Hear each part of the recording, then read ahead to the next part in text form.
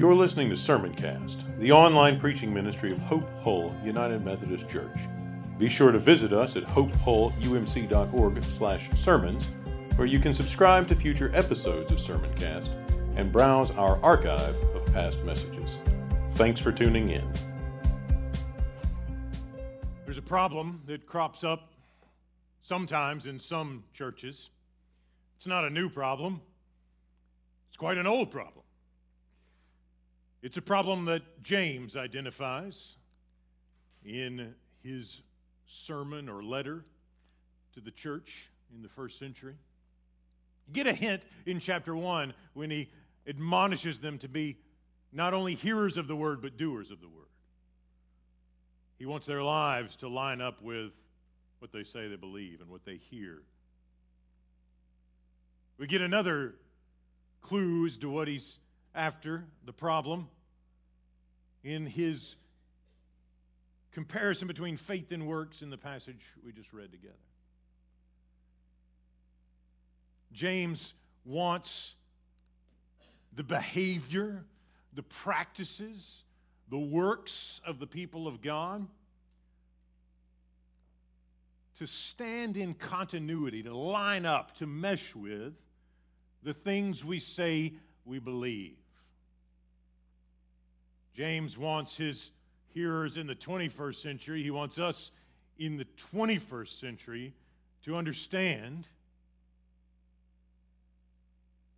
that living faith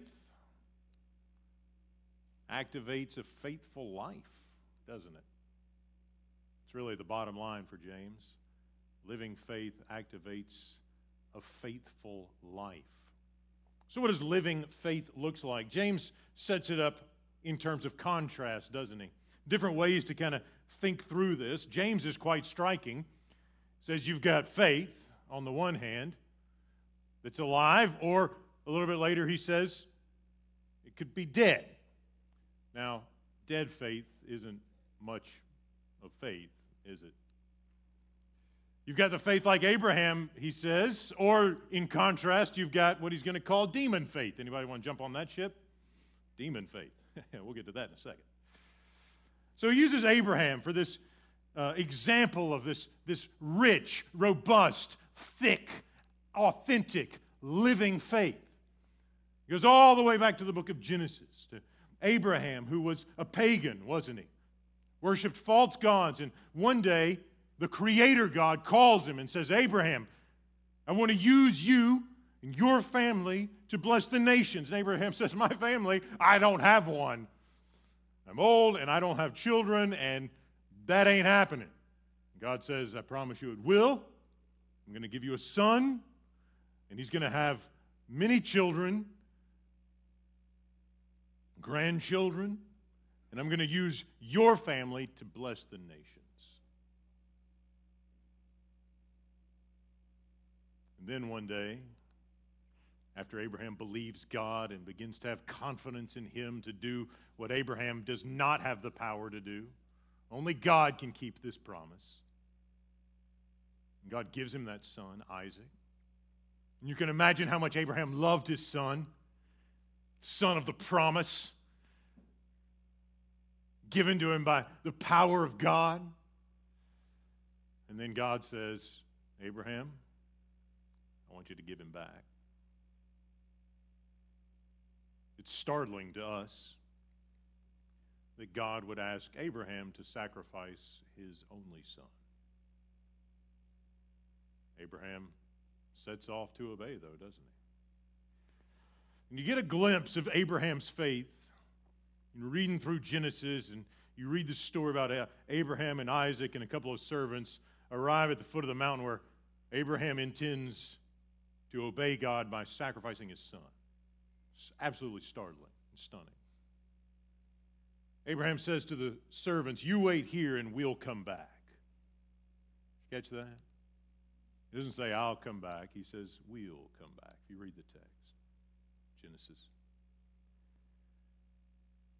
Abraham expects God to keep his promise. Now, how he expects God to do that, we have no idea. Maybe he expects God to provide a different sacrifice. Maybe he expects God to raise his son from the dead. I don't know. But whatever it is, he expects God to keep the promise that he's going to use Isaac and his family to bless the nations. So what does he do? He starts hiking up the mountain. And what does God do? God doesn't want the boy. God wants Abraham, doesn't he? God doesn't want Isaac. God wants Abraham.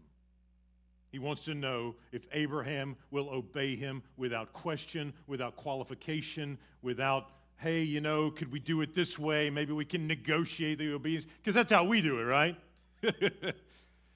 Hey, God, I know what you want me to do. I'm wondering if we could negotiate the terms of that a little bit.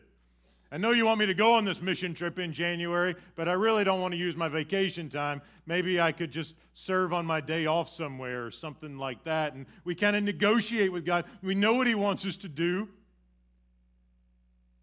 but we want to alter the terms a little bit. God says to Abraham, the lesson Abraham learned was that God didn't want Isaac, he wanted Abraham, and he found that he had all of Abraham. Isaac's life was spared. The Lord provided a ram, and both of them came back down the mountain. James says, if you want to know what faith looks like, look at Abraham. His trust in God was active in his works. He wasn't a hypocrite. He wasn't one who said, yeah, I believe in God, and then lived like the devil. He wasn't one who said, yeah, God's my God, I love God, and then does what he wants to do. No, he was willing to obey. That's living faith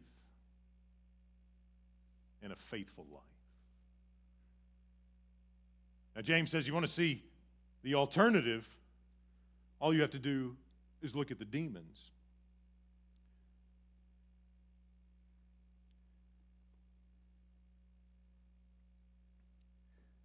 You believe that God is one, he says in verse 19, you do well. Talking to the person who says, I'll show you my faith, you show me your works. James responds, you believe in God, that God is one, you do well. He's quoting or alluding to Deuteronomy chapter 6, this great Jewish prayer that faithful Jewish people prayed every day, the Shema, Hear, O Israel, the Lord your God, the Lord is one. You shall love the Lord your God with all your heart, mind, and strength. He says, James says, even the demons believe that God is one. And this is where we begin to figure out what James is at, what he's after. James wants the church to realize that the devils are orthodox. The devils believe all the true things about God, the Trinity, Jesus, the incarnation, the atonement, the resurrection, the Holy Spirit, all of it. The devils believe it. Satan himself knows without a shadow of a doubt that Jesus Christ is risen from the dead. There's some preachers who question that. Shouldn't be a preacher if you question the resurrection, by the way. Occasionally on my social media, something will come along where pastor of such and such church just has questions about the resurrection. I want to go, the devil believes in the resurrection. The devil believes in one God, the Father Almighty, and Jesus Christ, his only Son. The devil believes in the Holy Spirit. The difference is that belief doesn't transform him. That creed doesn't change behavior, action, or life. That's the difference for James. He wants us to learn that belief and faith isn't just something that happens in our head where I stand up and say the creed. I believe in God the Father Almighty, maker of heaven and earth, Jesus Christ, his only Son, our Lord. All that. Right? If I say it and it doesn't change me, it's not real. And James says, you want to know what the word for that is? Demon faith. For James, there's only two options: authentic faith or demon faith. The faith of Abraham or the faith of the devil. Which one do you want? This, by the way, is one reason you'll never hear me talk about interfaith dialogue. Talk about interreligious dialogue, which can be a very healthy thing. But we should never pretend and never portray the Christian faith as one among many equal faiths. According to the Bible, there's only one faith. And it's the faith in the God who raised Jesus from the dead. And it's unqualified, and it's active through our love, it's active through our behavior, it's active through our works. There's only one faith. Not two, not three, not four, not 400, only one. James says everything else, it's call it something else. It's not faith. Now that's not very politically correct. But hey, it's the Bible. Last thing Jesus is worried about is political correctness. And the last thing his brother, James, is worried about is political correctness. For James, living faith is obedient faith. Everything else is demon faith. So how does this show up in the church and in the community, in the world, right? A couple different ways. It shows up, we've already hinted at this, in a faith that's merely intellectual or academic or cognitive. Show up for an hour or so on Sunday morning, sing a song, say a creed, pray a prayer, listen to a sermon, go home, and that's the extent of my Christianity. I'm not thinking about how Jesus wants my faith to be active in love to my family or my coworkers or the people I see during the week. Not engaged in that way. It's all just in my head, and it doesn't actually change my heart. James says that's not living faith. It's dead faith, it's demon faith. He also says it shows up in the person who maybe it's not just this intellectual thing, it's just kind of like this attractive, I can say I go to church and then do whatever I want. This lawlessness or antinomian where I'm not empowered to, or I don't feel the necessity of serving the poor, James says. Or caring for those in need. James is deeply concerned about those in need. He believes that faith in Jesus should push us to do those kinds of things. And so if it only happens in our head, if we're kind of live like the devil on Friday, go to church on Sunday, and nothing really changes, James says, the demons are doing better than that.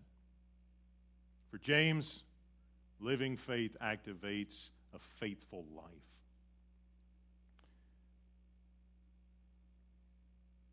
Brothers and sisters, Jesus did not die for us so that we can remain as we are. Jesus did not die for you so that you can remain as you are.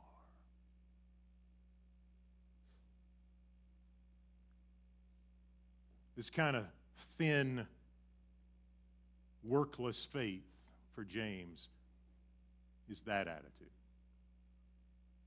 Jesus died for me, but it doesn't impact the way I live. To the contrary, Jesus died for us and was raised so that we could experience radical, complete, total transformation. So that we could become altogether different people. So we could go from death to life. So we could go from sin to holiness. So we could go from I'm primarily concerned about me, myself, and my agenda to being primarily concerned about God's work in the world and His glory and passion for that. New Testament scholar Pheme Perkins puts it this way. She says, faith without works, right? That's what we're talking about, spares individuals the embarrassment of radical disruption in their lives and relationships. Did you catch that? Faith without works spares us embarrassment. You can be well-to-do, respectable, and go to church every week and never do anything, and everybody, it's a swell guy, goes to church. There's no radical disruption, because radical disruptions can be embarrassing after all, can't they? That day you're sitting there and with a colleague or a golfing buddy or somebody, and the Spirit says, hey, you've known this friend for 10 years, and somehow Jesus never came up. There's a lot of trust in this relationship. It goes a long way, and maybe it's time to find a way to begin talking about the perfect love of Christ that can touch your friend where he or she hurts and grieves and is sorrowful and feels guilt and shame, all those things. And we go, but what will my friend think of me? Is the friendship in danger if I bring religion into it? And we have all these, we start negotiating the terms of things, don't we? And I get it, friends, it's scary. I've been in those situations. I've been in a conversation and felt the urging of the Holy Spirit to, hey, here's an opportunity to talk about Jesus. Here's an opportunity to speak words of life to this person. And I'm sad to say there have been times when I felt that urging and said, I'm not ready for that right now. The Lord is gracious, though. He usually brings another opportunity along very quickly.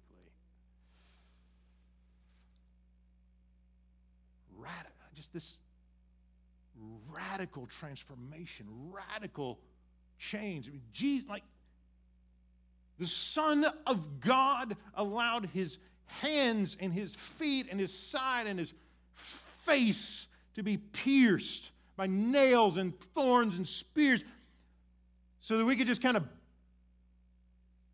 go with the flow and just do what we always do. And he did that to set us free from addiction and anger and self-love and malice and all sorts of things. James says if we trust him, if we believe in him, he'll transform us. And if there's no transformation, like if I say I met Jesus and nothing happens in my life, if there's no, you need a little fruit. If there's nothing there, James says, that's a red flag, friends. That is a red flag. We need to pay attention to those red flags. This faithful life is one where our priorities are reevaluated. They are reevaluated in light of the death and resurrection of Jesus, the coming and the advancement of the kingdom of God. For James, that has much to do with caring for the poor, if you take a look at verse 14. What good is it, my brothers and sisters, if you say you have faith but don't have works? Can faith save you? If a brother or sister is naked and lacks daily food, and one of you says to them, go in peace, keep warm, eat your fill. It's like tone deaf, isn't it? Not paying attention, James says. He says, if you don't care for their needs, what good is it? Faith by itself, if it has no works, is dead. James wants the church showing people God's love in their poverty. He wants the church engaged in mission. He wants the church engaged with the community, engaged with the world, actively embodying God's love, becoming conduits of God's perfect love, revealed in Jesus, that transforms his people and enables them to joyfully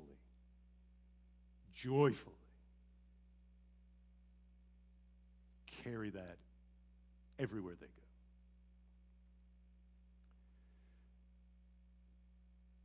James also wants us to know that no one is outside the reach of this. You may have been wondering why I mentioned Rahab, the prostitute.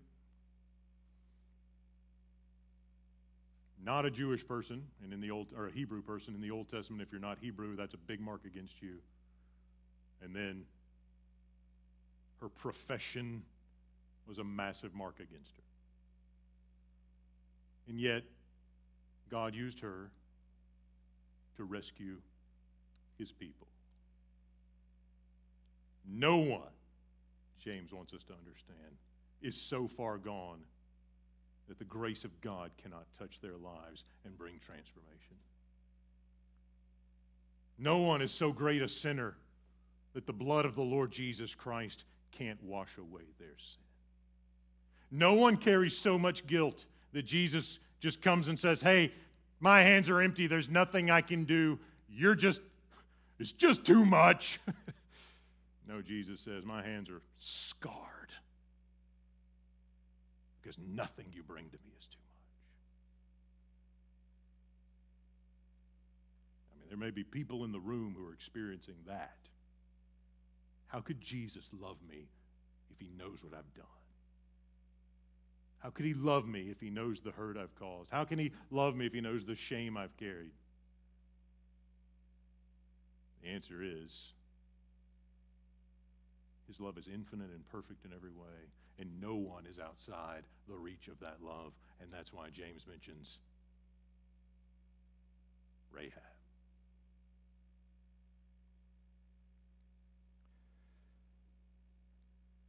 So what does it look like? What do we have to do? What's the invitation that James offers us? James invites us to a rich, thick, robust, living faith. Do you believe in God, Father, Son, and Holy Spirit?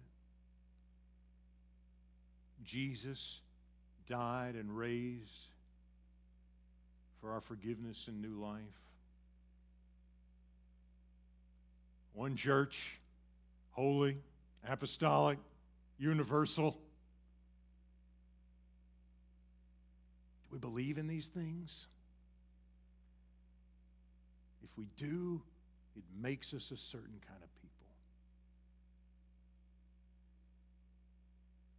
It moves us to live in certain ways. And calls us to be on guard and attentive.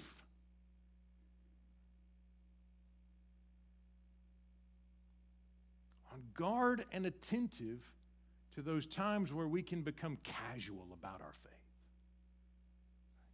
And that happens sometimes. I mean, it's just there.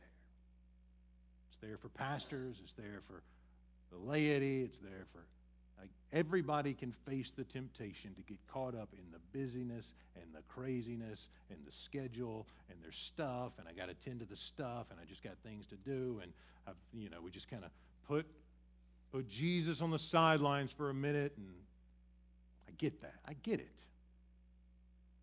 Following Jesus in a way that changes the world means that Jesus becomes the reference point for all of it. And that's the invitation. Living faith, deeper faith, transforming faith. The question is, do you want it? Do I want it? Do we want it? Do we want Jesus to change us? Or are we comfortable with the way things are?